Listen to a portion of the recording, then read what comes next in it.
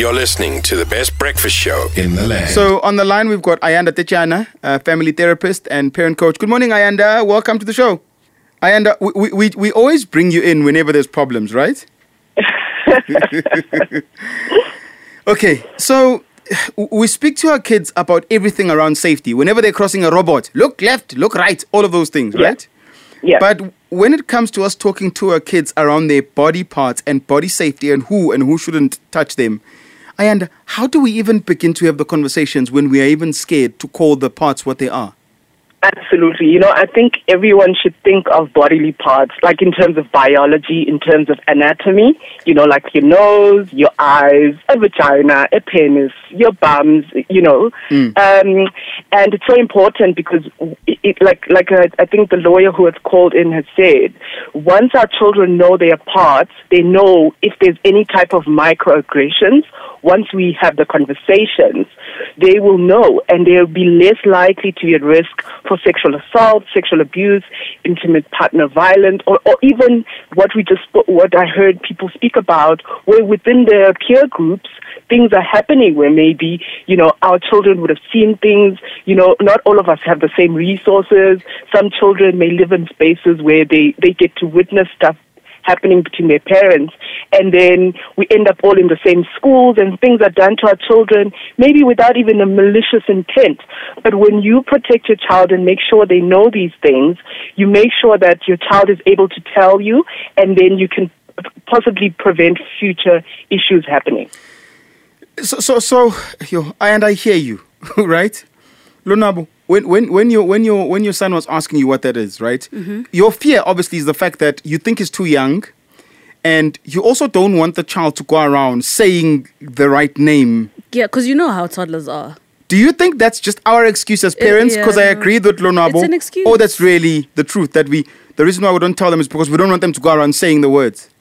Look, there's age-relevant words that you can use for children. Mm-hmm. But for instance, if you're talking to younger children, you can use words like your body, your space, touch.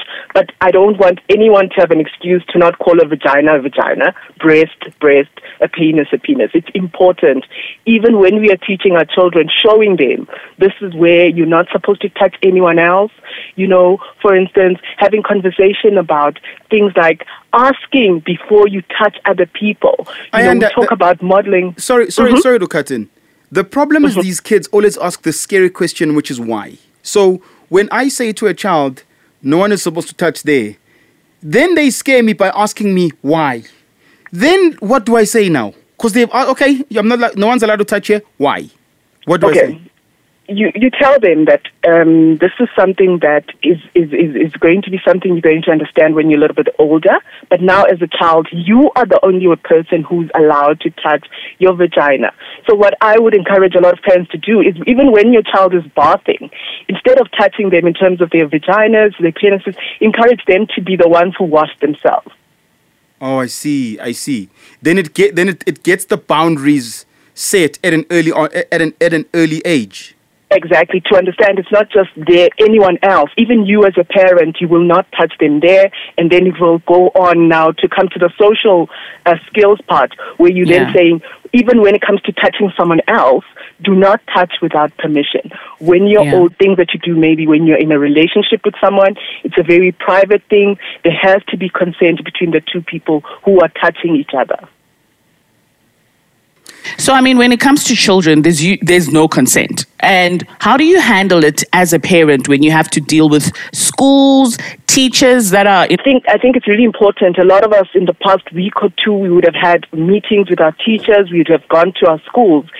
Ask your school in terms of their policies, and ask your teacher in terms of their policies. How do they have those conversations? So that with regards to that conversation, you can actually add on it based on what the teacher said and how they're having those conversations. We can never stress this enough. Even as our children grow into the teen years, I know a lot of things like your twerking, your spanking. These are things that they see on social media. But in order for us to teach our boy children, our girl children, what's acceptable in terms of how you treat the other person, and it comes back to those boundaries and the consent around ourselves as well, our own spaces.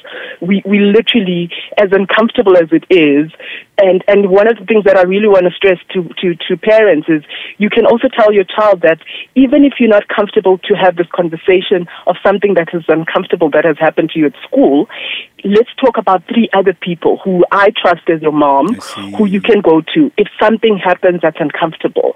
And then you can have those contacts and talk about that and make sure that you inform those people as well that, listen, my child and I were having this conversation and I've told them if something happens, they can also come to you should they be scared or nervous to speak to me about such a thing. She's a family therapist and a parent coach. Ayanda Tetyana, we appreciate you so much. Thank you for speaking to us this morning. Thank you so much. Hashtag The Takeoff at Radio 2000 ZA on all social media platforms. Be part of an award-winning team.